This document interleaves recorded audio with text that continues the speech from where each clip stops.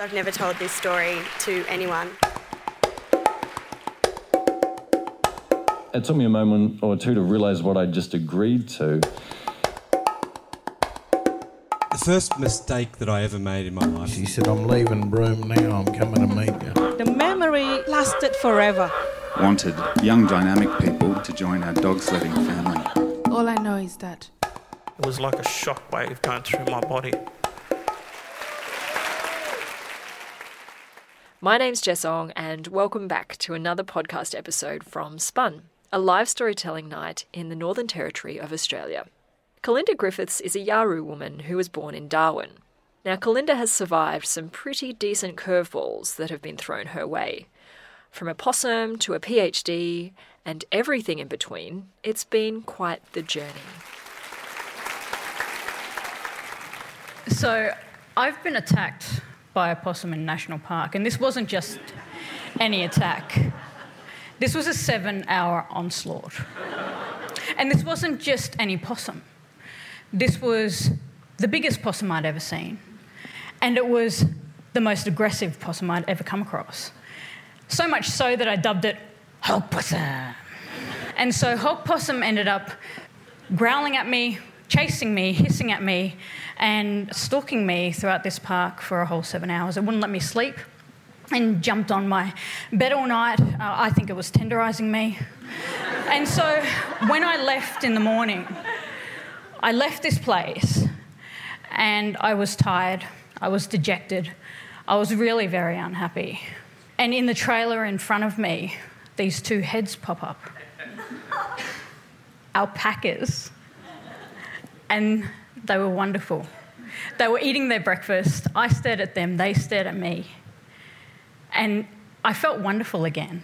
I felt this feeling of, I don't care about angry possum anymore, Hog Possum. There are these alpacas in the world. And so about 10 years after I met Hog Possum, I decided to undertake my PhD. And so I took my PhD up at the University of Sydney, and my PhD was in cancer inequalities. And so this is quite important when we're looking at Aboriginal and non-Aboriginal inequalities, because cancer is one of the most under-researched and supported areas for Aboriginal and Torres Strait Islander peoples. But it's the second biggest killer for our people as well. So it was quite important work. And the other thing that I had read was that those people who have a higher education, actually their children have a higher life expectancy. So as an Aboriginal woman, I thought that this was the correct path to go on.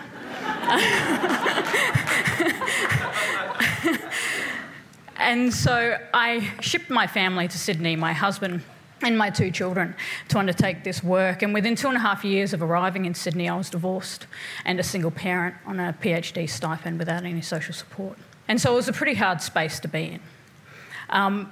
There were 3 choices that we could make being in that space. And one was that the girls could stay with me. And the second thing is that I could quit and return home. And the third thing is that they could go back up to Darwin, where my family is, and my ex-husband's family are as well. And so we decided on that. We decided that this was the best thing that we could actually do for the girls and for, I guess, for me to be able to complete this important work. And I have to say that it was the hardest decision I've ever had to make in my entire life. Saying goodbye to your children, and it's quite ironic, saying goodbye to the reasons why you're doing this was one of the most challenging moments that I've ever had to go through. A few months later, I was driving down Princess Highway and got T-boned by a car. This was a serious car accident. I ended up having to get cut out of the car. I have got a displaced hip from it, 2 fractured ribs as well. And just when I thought my week couldn't get any worse, week, not year, week, I was diagnosed with squamous cell carcinoma on my face. And this is quite an aggressive cancer. I had to have reconstructive surgery. And so saying goodbye to the girls really made me question who I was as a person, made me question who I was as mum. Am I mum anymore? Do I play this role anymore? And then having the news that I was going to have my face completely cut up to get rid of this thing, I sort of questioned who I was when I looked in the mirror as well. That was the sort of space that I was grappling with during a PhD. And then I went to see my supervisor a few weeks after all of this had occurred, and she said to me, "Kalinda, you're done. You can't do this anymore. I think you should quit and go home." And to have absolutely and utterly sacrificed all of those things, all that time, my children, to have someone say that to me, I was just gutted. I gave up. I was just like, no, I'm done.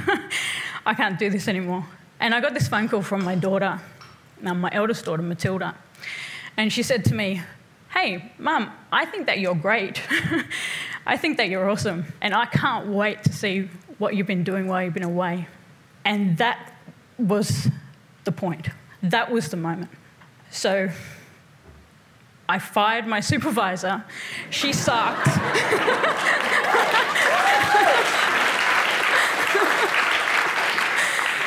So I fired my supervisor and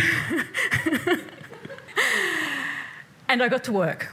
And I finished off everything I needed to finish in Sydney. And then I told the University of Sydney, I've done everything I can do here. I can actually submit this in Darwin. I can actually write this in Darwin. And so I ended up finishing the whole PhD up here in Darwin. And I finished that PhD about 6 weeks ago. Yeah.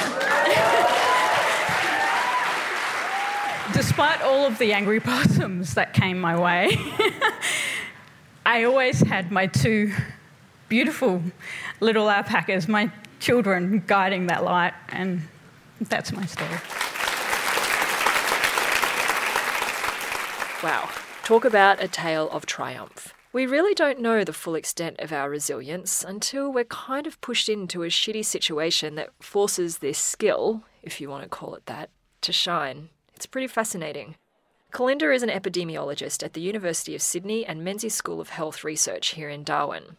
Kalinda shared her story at our event as part of Garmalung Festival. Now, a little bit of background about Spun. The idea for this live storytelling night came to life on a sweaty Darwin day a few years ago. The Territory has lots of illuminating characters, but unfortunately, they're not as well known as the stereotypes. So through Spun, we aim to bust some myths and celebrate the unexpected lives and stories of everyday Territorians just quietly doing their thing. Our first live event in March 2015 saw people squished into and falling out of the venue. It was then that we knew we were onto something. So stick with us and we'll take you to some surprising places. This podcast episode featured sound editing by Rosa Ellen, music by Lajlo Hassani, story production by Tamara Howie, with funding support from Darwin International Airport. My name's Jess Ong. Thanks for listening.